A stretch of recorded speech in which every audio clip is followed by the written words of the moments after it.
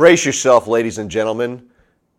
If the season ended today, the Ravens would be the number 6 seed and heading to New England to face the New England Patriots in the playoffs. Hi, I'm Tony Lombardi, and welcome in to the Russell Street Report. The Ravens took care of business with Lamar Jackson behind center yesterday, and they beat the Cincinnati Bengals 24-21 to advance to 5-5 on the season. They now look ahead to the Oakland Raiders at M&T Bank Stadium, where they are currently listed as 10.5-point favorites to advance to 6-5. Now, Lamar Jackson was obviously the story yesterday. 27 carries, 24 competitive snaps, 3 of which were kneel downs at the end of the game and when they were in victory formation, but 117 yards rushing. To put that in perspective, Lamar in one game rushed for more yards than Joe Flacco did in 2016 and 17 combined, where he rushed for 112 yards. Now, some interesting facts. It has been 15 years since an opening scoring drive of 10-plus plays did not include a single pass. Think about that. Ravens had 75 offensive plays to the Bengals 54, and the time of possession was clearly lopsided with a 38-minute 9 seconds to 21:51 for the Bengals. An amazing stat. First time in NFL history a rookie quarterback and running back ran for over 100 yards. Let that marinate. The first time a rookie quarterback and running back combined or each ran for over 100 yards. Pretty special game for both Lamar Jackson and Gus Edwards. And give the Ravens coaching staff credit for putting Gus Edwards in the game, a north and south runner, versus a guy like Alex Collins who does a lot of lateral movements. So that obviously was part of the game plan to run north and south through the RPO offense. Now, the Ravens had 15 rushing first downs, which were the second most in team history. And they had 265 yards rushing total. Now, not since December 4th, 2011 have the Ravens reached such heights with their rushing totals when they ran for 290 yards on the heels of some impressive play from Ray Rice and then former Raven Ricky Williams. What will happen with Lamar Jackson going forward? We'll talk about that during the program. Why is RG3 even on the team? If he didn't start against the Cincinnati Bengals, why is he on the team? We'll talk about that with Jeff Zrebiec from The Athletic, who'll be joining us later in the program. What was Willie Snead's beef on the sideline with Marty Mornhinweg? He was in the face of the offensive coordinator, had to be separated from the offensive coordinator by receivers coach Bobby Ingram. We'll talk about that later in the program as well. And for this and more, we'll visit with Jeff Zrebiec, again, formerly of The Sun, now with The Athletic. We'll talk about why Lamar was so effective. What schematically did the Ravens do against the Bengals? Will future opponents adjust to the Ravens? And how can the Ravens counter? For this and more, we'll be joined later in the program also by Michael Crawford from the Russell Street Report. Michael does Game Changers for Russell Street Report. If you haven't checked that out, folks, you should, because it's a great analysis. He uses video highlights to prove his point as to what plays made the biggest difference or were game changers during the Ravens game, in this case against the Cincinnati Bengals. So we'll take a quick time out. When we get back, we'll be joined by Jeff Zrebiec from The Athletic. Don't go away. Like 33rd Street was to Colt fans, Russell Street will become legendary for future generations of Raven fans. Not only is Russell Street the team's address on Sunday, it's now home to the website voted Baltimore's best 5 years in a row. You've known them as Ravens247.com for years, and now you'll love them as RussellStreetReport.com for many more. There's nothing else like it for Baltimore football fans. Trust me, RussellStreetReport.com. Baltimore's home for football 24/7. And welcome back to the Russell Street Report. I'm Tony Lombardi. Joining us now is Jeff Zrebiec from The Athletic. Jeff, exciting win yesterday for the Ravens. Yeah, I think we're all wondering how it was going to go down with Lamar Jackson playing. Kind of felt like an end of an era a little bit, kind of some excitement. But I think the end result, regardless of how they went about it, the Ravens needed to win that game to stay in the playoff hunt and to continue to make every Sunday matter. You know what I mean? If they had lost Sunday, obviously, there's plenty to look for the future, especially at the quarterback position. But with the games having no ramifications really for the playoff picture, it gets kind of lame. So the Ravens extended their season, for lack of a better word, with that win yesterday. And the excitement's important, Jeff, because If you looked around that stadium yesterday, there was about 15,000 empty seats. Yeah, I was wondering about that, Tony, because in the press box we're a little insulated. It's tough to get a feel for the crowd. We don't see the concourses. We don't see different things that maybe some people that are actually definitely some people at the stadium see. I'd gotten some emails from different ticket companies who were saying ticket prices went up when it came out that Lamar Jackson was likely going to start. There was empty seats there. There's no question. I didn't get the excitement feeling that a lot of people were talking about, but I'll also fully admit I'm not very qualified to gauge that because I'm in the press box. But yeah, the empty seats in the upper deck were pretty noticeable. Staying with the topic of excitement, talk a little bit about the excitement from the team and their response to Lamar Jackson's victory yesterday. Yeah, you know what? I think Lamar kind of gave everybody a little bit of a shot in the arm. He just has a skill set that so few players or so few quarterbacks in the NFL have. There's I don't know what he's going to do next kind of quality about him, and that could be good or bad. And I've always leaned towards being much closer to a Joe Flacco apologist who points out some of the constraints and some of the challenges he's had. But let's be honest. I mean, they've been a pretty vanilla team over the years, and you pretty much more often than not, you pretty much know with what you're getting with the offense and Flacco every Sunday. I think, coming off the bye at 4-5, I think the team really needed kind of a jolt of excitement and having that unknown and having that player with a kind of a little more of an electric skill set under center and kind of having more responsibility for other players to do different things that they probably aren't used to doing that much. I think that all added to it. We're here with Jeff Zrebiec from The Athletic. Now, Jeff, looking at John Harbaugh, some of the video footage from the locker room after the game yesterday, John looked a little excited as well, and he had that whole little routine going with good. Talk about that a little bit. Yeah, I asked Harbaugh a question after the game about how this week felt. Like, did this feel like a really long and stressful week? And I full well knew how he was going to answer it. John is just never going to put more emphasis on one win. It's always going to be business as usual. But his kind of actions after the game told a different story. When I was watching the sideline, when they took the knee and the victory formation, Harbaugh was going nuts. He was throwing air punches at Joe Flacco, and he was just seeking out people to hug. He pretty much leaped into Tony Jefferson's arms and all but skipped onto the field. Regardless of what John Harbaugh says, this has got to be a test for him. This is scrutiny he's never been under. I think John sees the big picture, but that doesn't mean that, what's going to happen over these next 6-7 weeks doesn't mean an awful lot to him, and he doesn't feel like he still has a point to prove through all this. So I think the emotion I kind of detected more than anything was relief. I think it's been a real long, trying stretch without a win. You've had this rumors about the coaching change. You've had rumors about coordinator change. You've had quarterback rumors. I think everybody in that building has been tested, but I think Harbaugh first and foremost. And I think we kind of saw that, him release some of that emotion yesterday. There was a lot of emotion yesterday. And when you look back you look at this league right now, particularly the AFC, Jeff, anything's up for grabs. And if the season were to end today, the Ravens will be heading to New England as the 6th seed in the playoffs. Yeah, that's why I didn't quite understand this, some of the fan perception that, look, we need to change now. We need to do something now. I think everybody ought to be skeptical that this team's going to be able to go into Atlanta, who is, let's face it, isn't that good. I mean, they're completely mediocre. Then go into LA and beat the Chargers and Kansas City.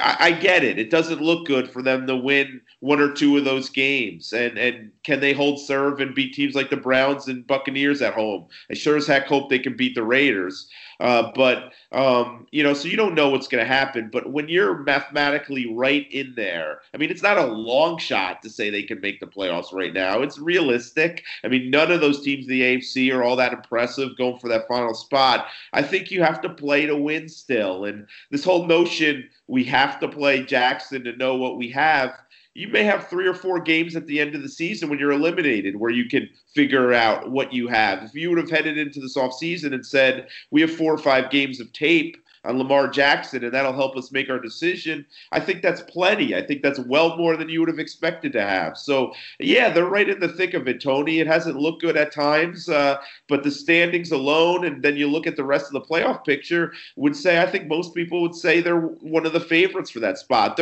We don't know what we're going to get from them every week, but I take my chances against some of those other teams they're competing against. It is a week-to-week league, but let's stay with this theme for a second, Jeff. Let's assume that the Ravens do beat the Raiders. They're currently listed as 10.5-point favorites at home. So if they beat the Raiders, take care of business, now they're 6-5. Joe Flacco's hip is on the mend, and he's ready to go against Atlanta in Atlanta. What do the Ravens do? Wow, that's a great question, Tony. I knew you were going to ask it because that's the question everyone's asking, and I'm glad I don't have to make the decision. I've got both sides on this, and ultimately, I think they're going to have to be a whole lot more explosive in the passing game to beat decent teams on the road. Maybe they can be at that with Lamar Jackson under center. I don't know. I think when you look at the game plan yesterday, it was the game plan they needed to do to win, and I'm fine with that.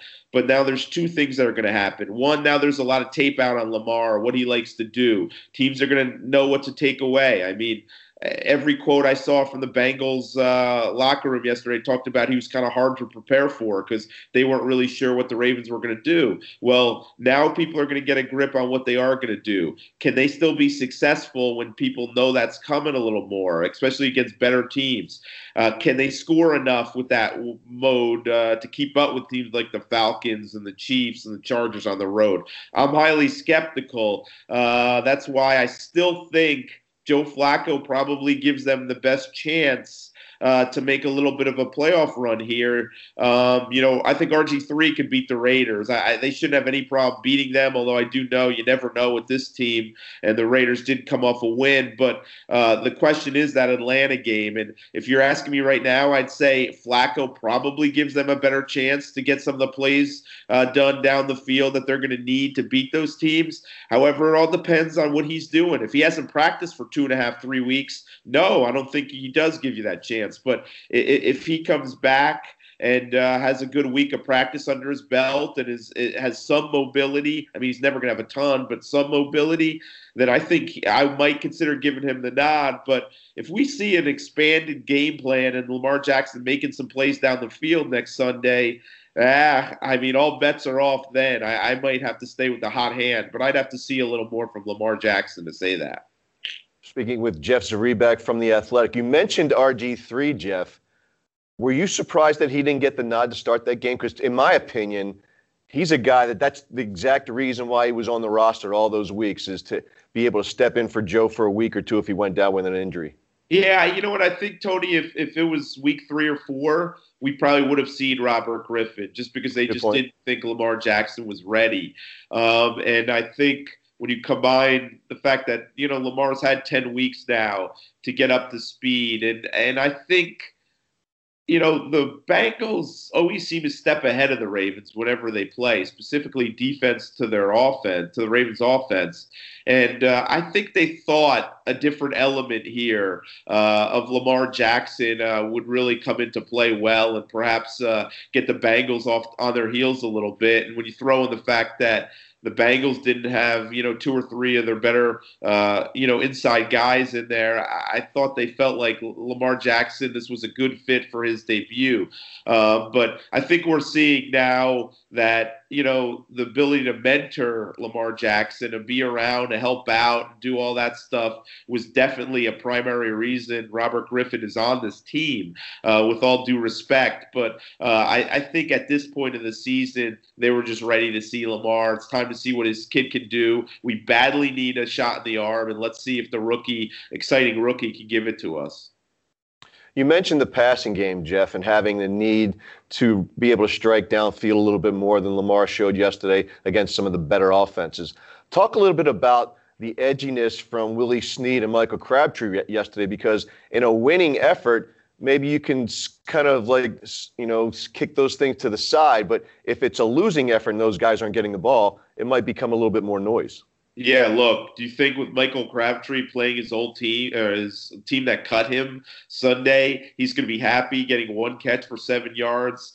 No, not at all. This isn't an attack on Crabtree. I mean, a lot of these receivers want the ball. I mean, that's why you signed them. They don't want to play in an offense that is all running and they're downfield blocking the whole game. And Snead's case, Snead got 8 targets yesterday. That's a lot, and so I don't think he can complain too much. I think his frustration stemmed from how conservative they got the back-to-back plays when they were it was like second 11 at the 11. They had the fumble on the first snap, I think, and they had 2 chances to try to score a touchdown, and they went quarterback sneak, and settled for the field goal. I think Snead thought that's not the aggressiveness they're going to need, and I probably agree with them because as we've seen, the Ravens defense late in games is kind of let down, and you kind of want to play for a touchdown there.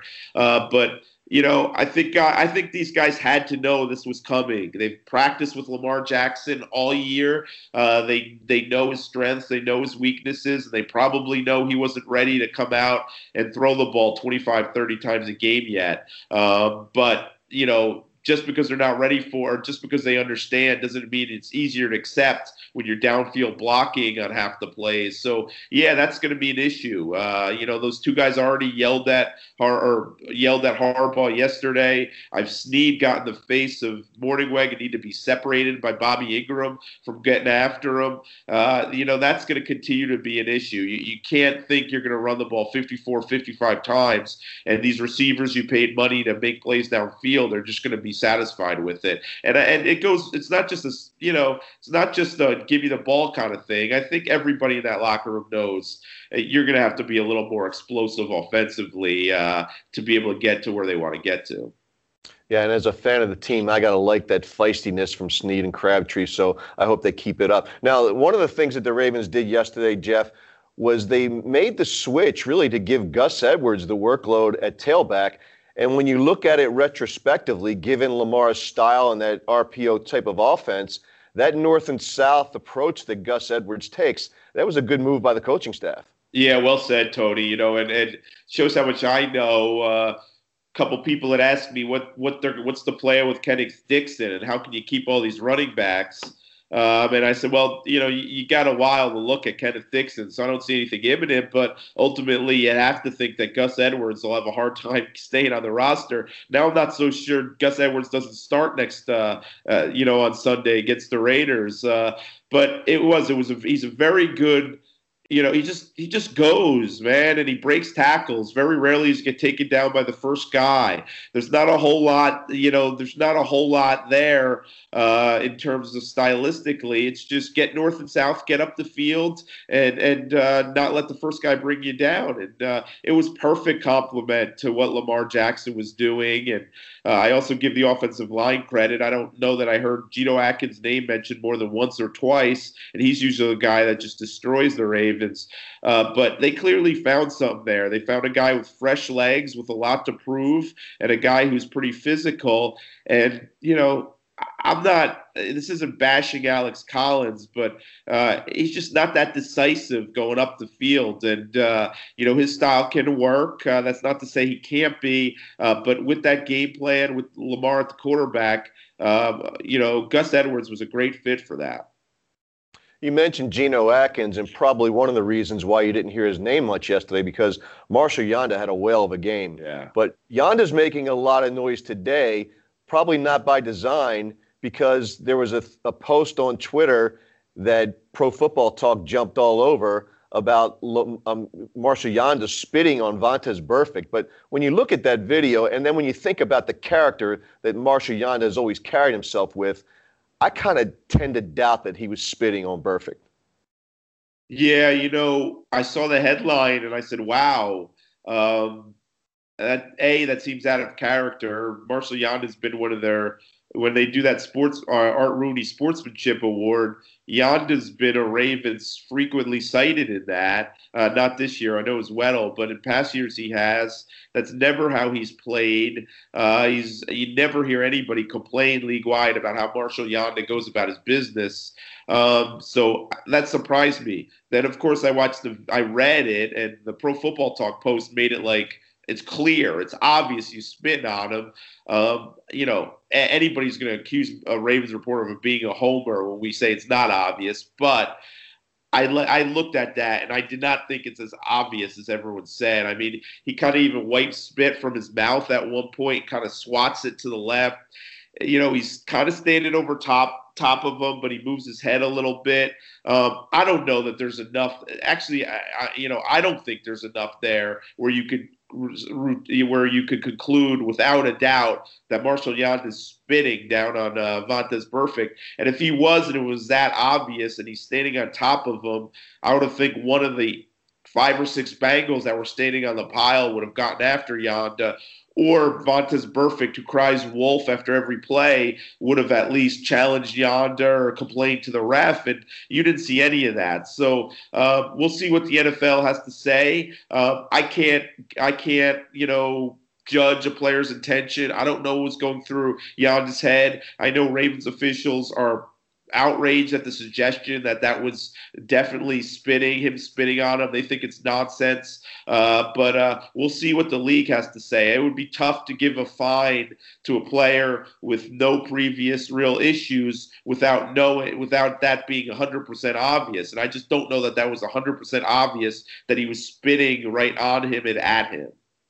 I agree, and I think at the end of the day, the real story is going to be how the Ravens treat Pro Football Talk going forward. Shifting gears here, Jeff, I'm looking at the play-by-play of the game yesterday, and I'm dialing it to the 4th and 1. The Ravens are up 24-21 with 3:07 left to go in the game, and they decide that they're going to go for it. What was going through your mind at that moment? Well, they called the timeout. Cook was on the field. And they're on their 49-yard line, too. Yeah, they called the timeout, and Sam Cook was on the field. And then they pulled him off pretty quickly, and Lamar went back out there. And I just said, they're probably just going to, try to draw the Bengals offside, let the play clock go down to 0 if they don't, take the 5 yards, and, Sam Cook's perfectly capable of pinning somebody in from his own 45 as he is from the 50 or wherever it was. So I was surprised by that, but I think it kind of fit into Harbaugh's game plan that they were going to be aggressive and they were going to go out to win the game. And look, Tony, to say that, I'm sure people on the sideline weren't thinking we have to close this game on offense because we've had such a hard time, specifically it's the Bengals doing it defensively. I think that would be probably false. I think everybody's seen that movie before, and they didn't want to be in a scenario where the defense was on the field having to stop the Bengals from getting points to either send the game in overtime for the win. That didn't bother me at all. I like the aggression, in fact, and I don't know. I'm not a rules aficionado. I guess they ruled Ronnie Stanley was a little far off the line of scrimmage than he should have been. But, hey, he got the 2-3 yards. They'd picked it up, and then they would have been able to take a knee, and that game's probably over right there. So I don't fault them for going for it and being aggressive. I think you're going to have to see a lot of that the rest of the way. Now, the Ravens defense, you mentioned them, and one of their problems has been what I oftentimes refer to them as the soft white underbelly, that being the middle of the defense. In the middle of the defense, that responsibility rests largely on the shoulders of C.J. Mosley, of Eric Weddle, and of Tony Jefferson. Now, of those three, Tony Jefferson's contract suggested he'll be a Raven in 2019. But the other two guys, I'm not so sure of. Weddle represents a $6.5 million cap savings if he's let go, and CJ is not under contract for 2019. What do you think the future is for the Ravens and those two players? Yeah, I'm not even, if there's a new coaching staff in place and all that, and I think we all understand that's probably where this is headed.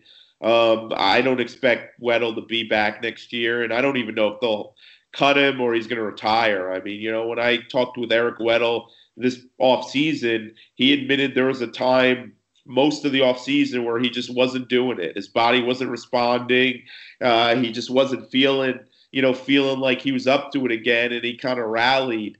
So I don't know that he just doesn't say, you know what, rather, I know my future's probably not here. I'm going to retire. And he has said in the past, this will be my last stop. So right now I can see that's where that one's headed, that he won't be back. Me and you have had this conversation about Mosley. I was kind of banging the drum that they're crazy if they think they can just let him go and they're going to replace him with Kenny Young. And, but this year, I just haven't seen a ton of splash plays by Mosley. He's always going to have problems in coverage. I still think he's probably their best defensive player on the field. And I still think very little of these. There's maybe you can count the number of inside linebackers on one hand in the NFL that can cover anybody these days. It's just impossible. These guys get isolated in the matchups and they just get abused. And people think it's just in Baltimore. I've seen some really good linebackers. I was watching Bobby Wagner this past week, and I think Bobby Wagner and Kuechly are both guys that you'd say are better than Mosley, and he was giving up some plays to tight ends and backs and stuff. So I'm a little on the fence about Mosley. I was pro signing him. Now I don't think you can go ahead and make him the highest paid middle linebacker in the league, and I think someone's going to be willing to if he gets the free agent market. So I probably need to see the direction they're headed. If it's a total rebuild on defense, they let go of Weddle, they don't re-sign Suggs, they cut Jimmy Smith, they cut Carr. At that point, what good does it do to spend all that money on Mosley? However, if they try to still piece things together a little bit, make a couple draft picks there, and bring back a couple of the major guys, I would be more open to re-signing Mosley. But that's going to be a real tough call. You mentioned Weddle's last rodeo. You mentioned Suggs just a moment ago. Do you think Suggs comes back in 2019?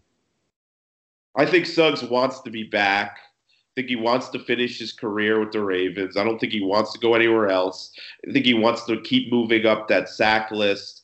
But Suggs with his, he's got this persona that, this kind of jokester, I'm a kid persona, but he is acutely aware of everything that goes on around him. He's acutely aware of his legacy, and he can act all he wants, and he doesn't care that much what people are saying or writing, or he doesn't care about the Hall of Fame. I don't believe that for a second. I think he wants to come back another year and keep adding to those totals, and he wants to be part of the Ravens. But again, where does a 37, 38-year-old pass rusher who's, still can make an impact at times, but is not going to be able to consistently do it over 16 games, where does that guy fit into a rebuilding team? And if you're rebuilding, you're probably doing it around Lamar Jackson. You're who's the face? Terrell Suggs, as long as he's going to be there, is going to be considered the leader of this team. So if you're rebuilding, you probably just need to start over there too.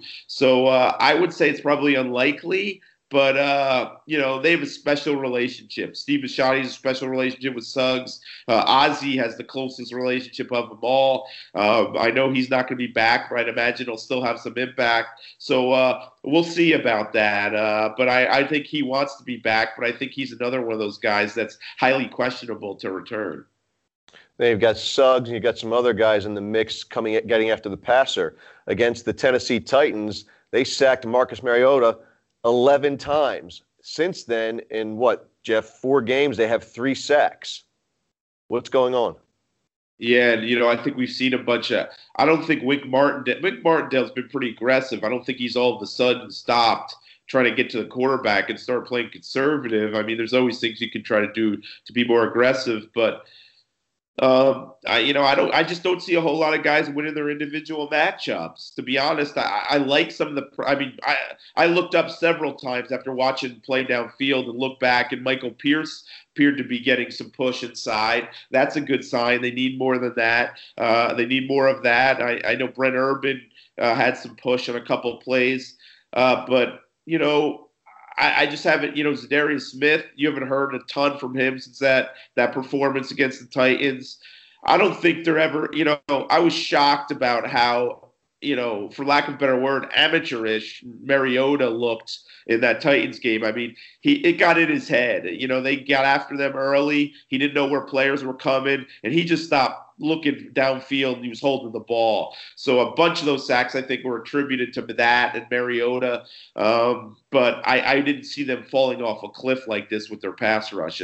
They just – the guys they have played have gotten rid of the ball. I mean, Andy Dalton, I think, is second in the league and how quickly he gets rid of the ball. And, it's been emphasized since the Titans game, you don't hold the ball against the Ravens, it'll become a sack party. But still, their blitzes haven't gotten home. They just need to figure that out and, get a turnover. I mean, Andy Dalton, I thought, threw 5 or 6 balls up for grabs or balls that got tipped, and they just can't seem to make a play to get that turnover. And, with all the criticism about the defense, I still think it's a solid defense when you consider the rest of the league, and no one really plays defense. But, the dominant defenses are the ones that are able to turn the ball over and get after the quarterback and make game-changing plays. And those plays just haven't been there in weeks for the Ravens.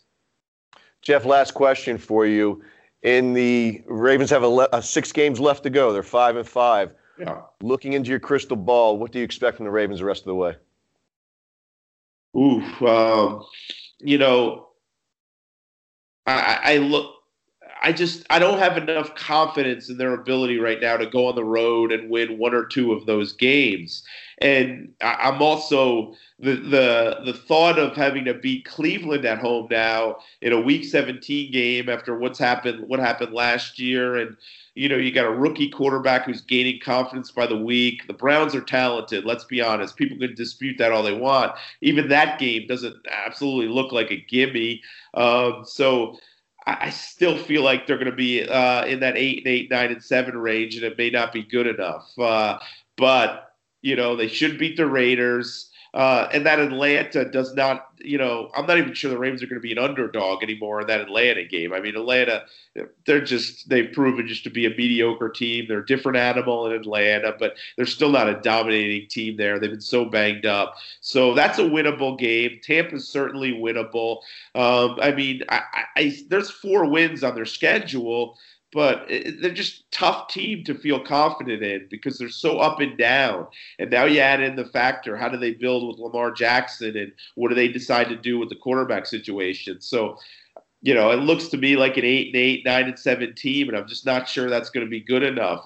We all left the Colts for dead, but right now I'd probably list them as the favorite for that second wild card spot. There he is, Jeff Zrebiec from The Athletic. Jeff, thanks for joining us today. My bro, thanks for having me, Tony, and thanks for bearing with me. I've been a little under the weather, so I appreciate it. Feel better. All right, we're going to take a quick timeout. When we return, we're going to be joined by Michael Crawford from Russell Street Report. He's going to talk about game changers from yesterday's game against the Cincinnati Bengals. Don't go away.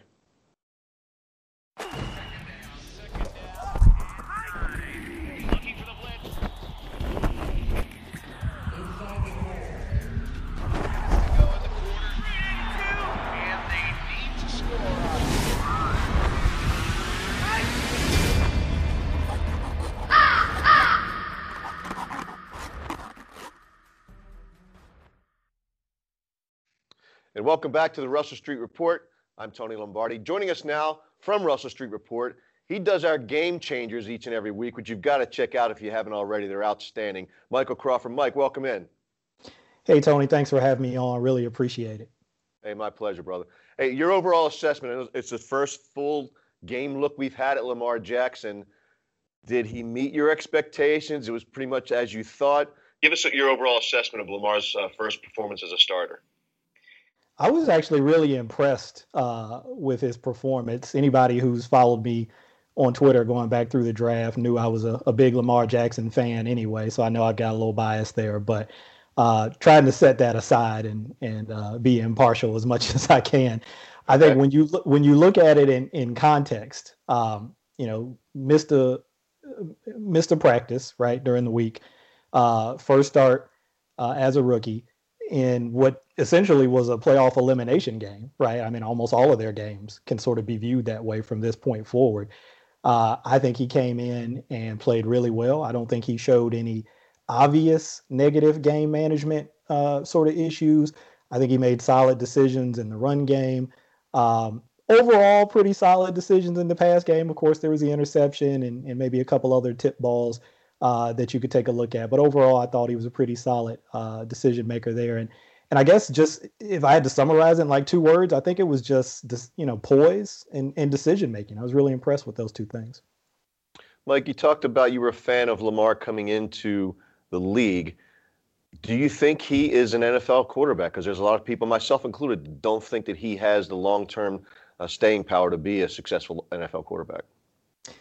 I actually think he can be. Obviously, he's not a finished product, his rookie season, first game.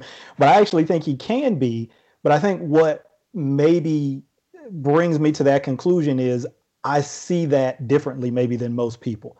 If you're thinking about sort of the prototypical archetype NFL quarterback, what we've seen in the past, no, I don't think he's that guy. And I don't necessarily know if you want him to be that guy because of what he brings to the table from an athleticism standpoint. But I think we've seen it a little bit more over the last couple of years. These guys who are a little bit more mobile, a little bit more dual threat.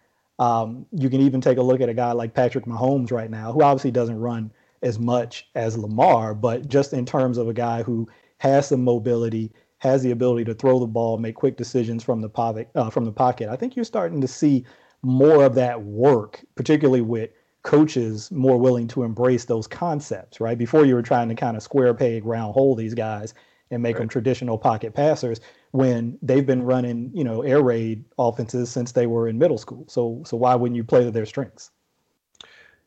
It's natural, I think, to make the comparison of Lamar to guys like Deshaun Watson and Jameis Winston. Kind of parallel those 3 guys, if you could see, is their game similar? Do you think that that's a good projection for Lamar, or is his ceiling a little bit higher than those 2 guys? I think you can certainly see similarities in the play style, particularly with Deshaun Watson, obviously, right? The first thing that comes to mind is their ability to make plays with their legs, but also to make plays downfield. We've seen Deshaun Watson do a ton of that, right? Particularly going back to last year before he got hurt, had some really big passing yardage games. And then, coming back this year, has had some big games, maybe not quite the sort of, splash games that he had last year, but still some pretty solid games. So I think there's some similarity in those play styles between Deshaun and Lamar. Winston's a little bit different because I think Winston kind of fits the mold of more of that traditional archetype, pocket passer, a guy who you wouldn't say, running is a strength of his. Obviously, he is mobile and he can run when he has to, but I think he would tell you himself he'd prefer to sit back there and throw the ball. So I actually see Lamar maybe as a little bit of a blend of those 2 styles of a guy who obviously is dynamic and you want to take advantage of that ability with his legs, but can stand in the pocket, go through progressions, make good decisions, and make throws when he needs to. We saw somewhat of a comical play yesterday with Lamar locking in on a receiver, just staring his receiver down, and then delivers the ball somewhat sidearm and hits Alex Lewis right in the helmet with the football. Talk about that, and what can the Ravens do schematically to give him more options so that he can not just stare down one receiver, but maybe within his sight line have another option as well? Yeah, I think we'll see more of that as he gets more playing time. I mean, as it looks right now, maybe he'll get a start against Oakland. Beyond that, we don't know. Right. So how much of this they actually get to is hard to say. But I think, again, when you put this in context of his first game, I think they did kind of want to simplify things for him, particularly in the pass game. Sort of give him defined reads, right? So he didn't have to do as much in terms of progression reading, although he did do that at various times during the game. I actually think, even though that worked out like kind of comically, like you said, I actually think that's one of his strengths is his ability to kind of change his arm angle and find throwing lanes. That's kind of been a knock on Flacco a little bit this year, right? With batted balls at the line, everybody thinks that's attributable to height, but it's really not. It's really about vision. And I think Lamar is actually pretty good at that. But I think what you'll see them do is sort of expand the playbook a little bit more for him. I think he had a couple of concepts in this game where there would sort of be one read, one play comes to mind where, the result wasn't great. It was kind of that end around play to John Brown. And people are thinking, well, why would they call that? Obviously, the Bengals, are sitting on runs. But if you really study that play, I think that was a designed play action pass to Michael Crabtree on the other side on a slant. The linebacker dropped, sat in the slant window and took that away. And so the option that Lamar had on that play was to pitch it to Brown coming around on the reverse. So I think they tried to give him really defined things to make it simple. But I think as he gets more experience and gets more comfortable with, live game fire, so to speak, and coverages, you open that up a little bit more. I have to imagine those plays exist, but, you don't want to overload him at this point. We're speaking with Mike Crawford from Russell Street Report. Mike, the Ravens decide to go for it. It's 4th and 1 from their own 49. There's 3 minutes and 7 seconds left to go in the game, and they opt to go for it. Just your overall thought at that point in time. I asked the same of Jeff Zrebiec. Were you thinking good move, bad move, or are they out of their minds? It's funny. I actually think it was consistent with John Harbaugh's approach to game management and things that he's done throughout his career. He's an aggressive guy, and he's willing to kind of roll the dice in those situations. For me, I know this is a little bit of a fence sit, and I hate to be that guy, but I'm always reluctant to second guess calls in the game. Just because we have the benefit of hindsight right now, it's easy for us to say whether something was good or something was bad. Very true. And then there's also the prism of which you look at it. Are you judging it based on results, which is obviously what the NFL is. It's results business. So that's where most people go. But when you're just thinking about decision making, I try to think about it in terms of process. Like, given the information in that particular situation, did you make a good decision based on those variables, not necessarily what the outcome was? So did it work out in the end? Yeah, it did, because the Ravens defense stopped Cincinnati on 4th and 3, and they got the ball back and were able to take a couple kneel downs and end the game. If they had if they had gotten that without the penalty there, and we'll probably talk about that, they were able to convert on that play without the penalty. Maybe they keep the ball and they run the clock out, and you never have to put the defense back on the field. So it's one of those things where it's hard for me. I know other people are more comfortable doing it, but it's hard for me to really say whether that was a good call or a bad call. So you mentioned the penalty, Mike. Ronnie Stanley called for covering up the receiver. It looked like they used that formation earlier in the game. So what really went down with that play, and why was the penalty called? Well, Tony, let me first admit, not a rules expert, but I got a little help from one of my followers on Twitter, Yoshi. A little help is always good. A lot of help, actually. He basically explained it for me. But we went back and took a look at things and sort of came to an agreement on it. But so in our opinion, it turned out to be an ineligible man situation. So Ronnie Stanley was lined up on the end of the line of scrimmage, kind of on the offense's left side. He was the last guy over there, and he did not report as an eligible receiver. So by rule, he has to be covered up by an eligible receiver, which could be a wide receiver or a tight end. And there wasn't one on his side of the formation. So I think that's why they penalized him there. You mentioned that, it seemed like they used that formation earlier in the game and it wasn't a penalty. I'd actually have to go back and check that, because I'd be curious. Like, if they lined up exactly in that same way before and it was fine, why was it a penalty in that context? The explanation made sense to me, but then shouldn't it have been a penalty, in the other situation if it was the exact same formation alignment? Yeah, that's just the eyeball test from my perspective. I didn't go back and rewind it and look at it again. But at the same time, maybe, as you said, Stanley reported that time and didn't the time that he was flagged for the penalty. Yeah. Or maybe Ronnie Stanley didn't think they were going to make it and thought they should have punted all along. Maybe he did. Maybe he was, a little bit more conservative as a head coach, and Ronnie wanted to, punt it and let the defense play. Put it on the defense. Now, there's a guy that's been playing really well. He's making splash plays both in special teams and in the last 2 games, I believe, against the Steelers and then again yesterday against the Bengals. He made some fantastic catches. I'm talking about Chris Moore.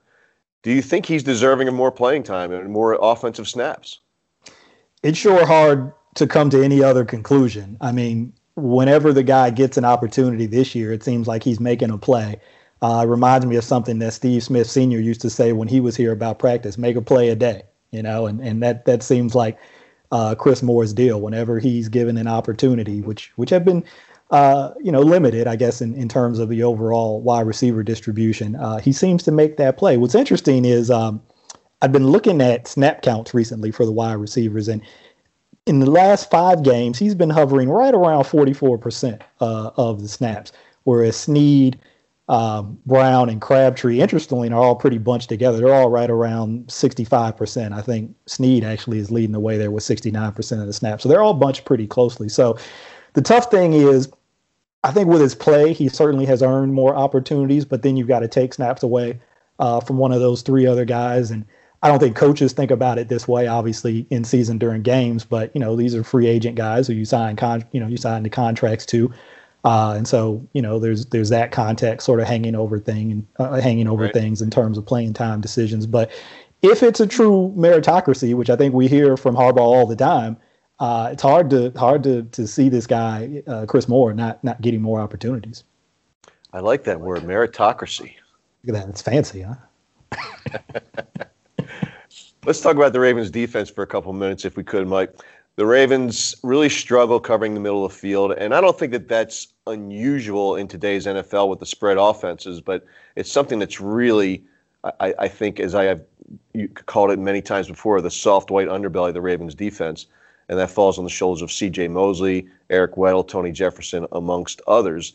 But what do you think the Ravens can do schematically to try to tighten that up in the middle of the field? Because they seem to be getting carved up a lot there. Yeah, and I think you hit the nail on the head. I think it is something you see pretty frequently in today's NFL. Everybody knows that's kind of the place that you want to attack because that's where the linebackers typically are. And you're going to have better matchups in terms of wide receivers or even tight ends. As we know, there's so many athletic tight ends in the league right now. You're going to have more favorable matchups from an offensive standpoint versus linebackers in that part of the field. So those guys tend to get picked on. I won't go full soapbox. Anybody who follows me on Twitter knows I'm in the tank for CJ, so I'll disclose that right now. But I think some of the things that they can do and have done at times, it's not always maybe been executed the way that they would have liked, but particularly in man coverage when you get those sort of pick and rub route situations. Sometimes you see them try to switch that, right? Kind of a coaching term is banjo for that, where you think about a rubber band. Sometimes you'll see guys kind of making that motion with their hands pre-snap, like they're stretching out a rubber band or something. So it's basically a bracket coverage, but you're adjusting to how the receiver's routes distribute, right? So if the outside guy goes inside and the inside guy goes outside, if I'm the inside defender, I'm going to switch and take the guy that comes inside, regardless of who my, sort of assigned man was pre-snap. I'm just going to take whoever comes inside.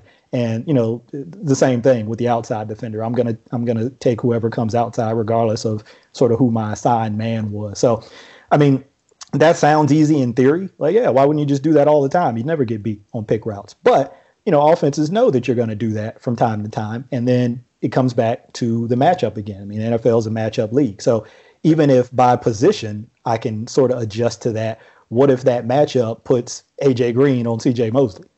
That's not going to be a good outcome most of the time. So while that may seem like an easy thing to do schematically, and it can work at times, I think you have to mix up how often you do it. And then also, do some things to bracket guys. We've seen that this year where they'll drop Suggs or they'll drop Judon back kind of over the short, shallow part of the middle of the field to try to bracket some stuff when they get crossers and slants and stuff in there. So I think they try to do some things at times, but it's an arms race in the NFL, right, between offenses and defenses, and the offenses seem to have the upper hand this year.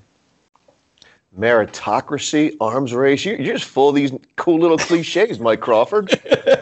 It's the lawyer in me, man. I can't help it. It's the, you go there and you learn all of these big fancy words, and I don't practice law anymore, so I don't get a chance to throw them out very much, but here we go. This is my shot. Well, we like it. We're talking to Michael Crawford from the Russell Street Report. Mike, you mentioned C.J. Mosley. You said you're in the tank with him. And the guy that's playing a lot next to him, Kenny Young. We talked with Jeff Zrebiec earlier in the program, and he mentioned the lack of splash plays that C.J. makes. But Kenny Young, when given the opportunity, he seems to be making splash plays. He did a couple times yesterday on special teams and yesterday making tackles at or near the line of scrimmage. Talk about his development, and do you see him as being a starter, a productive starter from 2019 and beyond? Yeah, I've been impressed with Kenny Young. I think Jeff nailed it. I mean, he's a quick twitch, quick trigger guy who I think based on some of the things that they're asking him to do so far this year, and I think, you always have to add that context when you look at a guy making plays, is they're not giving him a whole lot of other responsibilities, right? Sometimes it's a one read, see it and hit it, right, kind of thing. And obviously he's athletic enough to make those plays, but in the run game, I think he does a really good job keying things and triggering really quickly. I think he does a good job defeating blocks.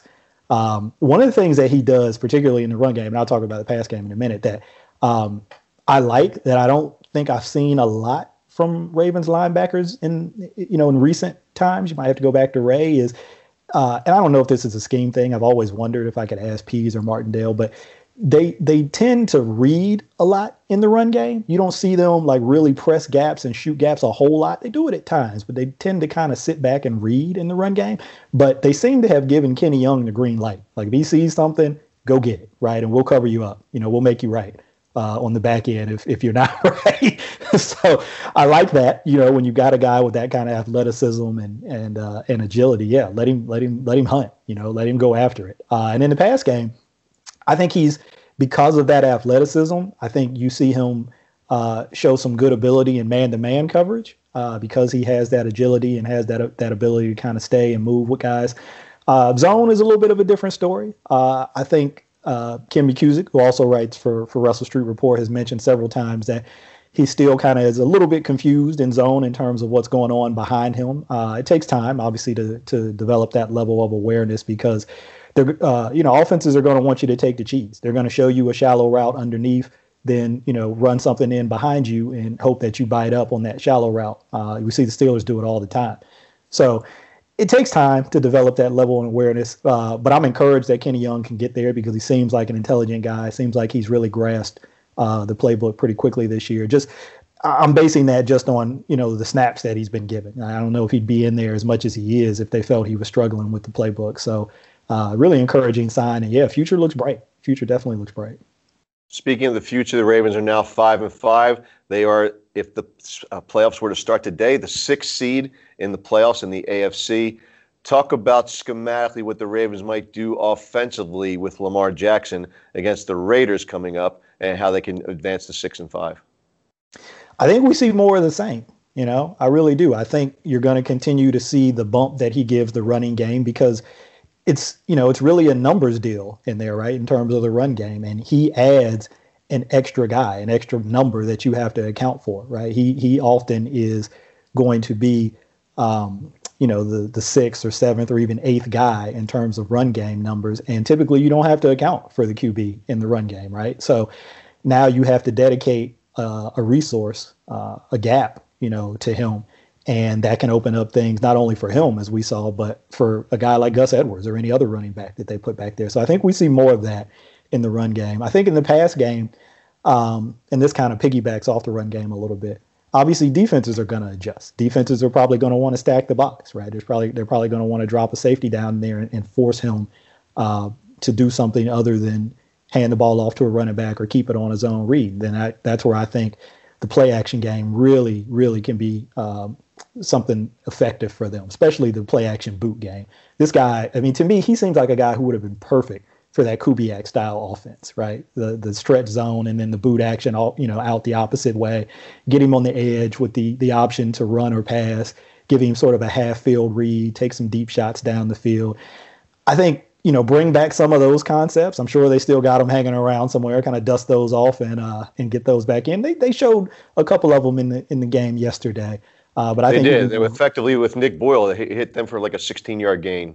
Yeah. So I think that stuff can be really effective when teams decide that they want to load the box and try to take away the run. So I'd expect that we'd see more of that, and then probably some downfield shots too. I don't think we really got a chance to see that yesterday.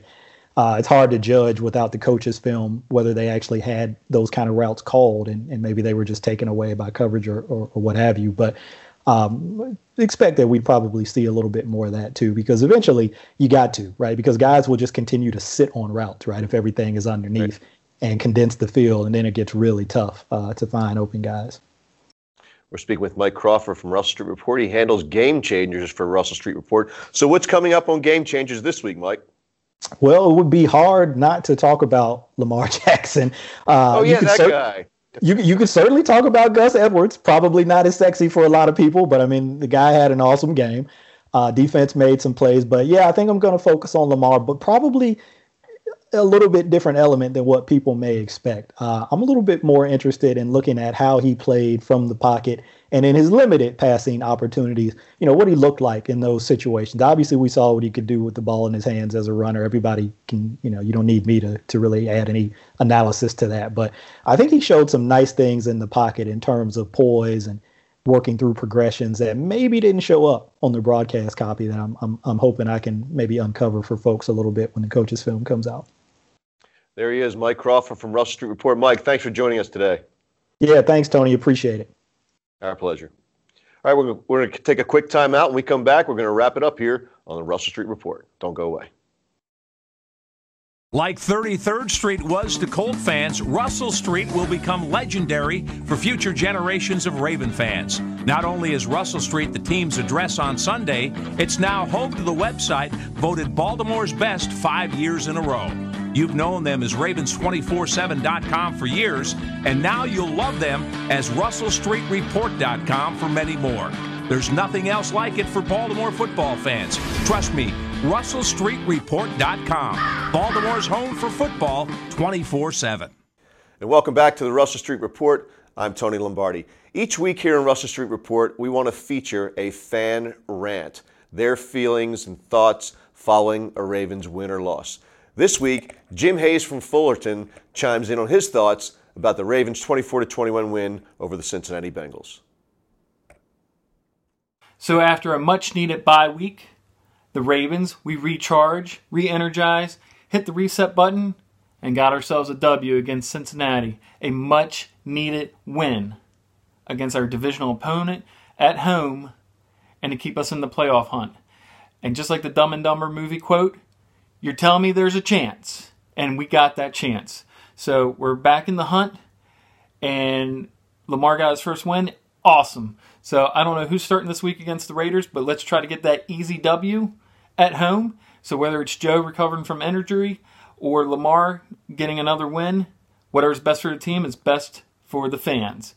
So I say, let's do what we got to do. Bring the heat. Go Ravens!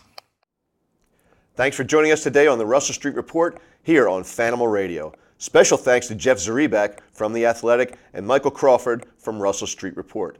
Be sure to check out their excellent work at The Athletic and Russell Street Report, respectively.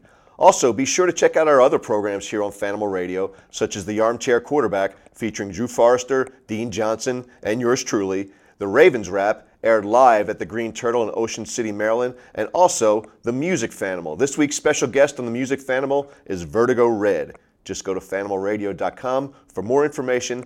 Like us on Facebook at The Fanimal, as well as on Twitter at The Fanimal. Until next week, my parting shot in Word on the Street.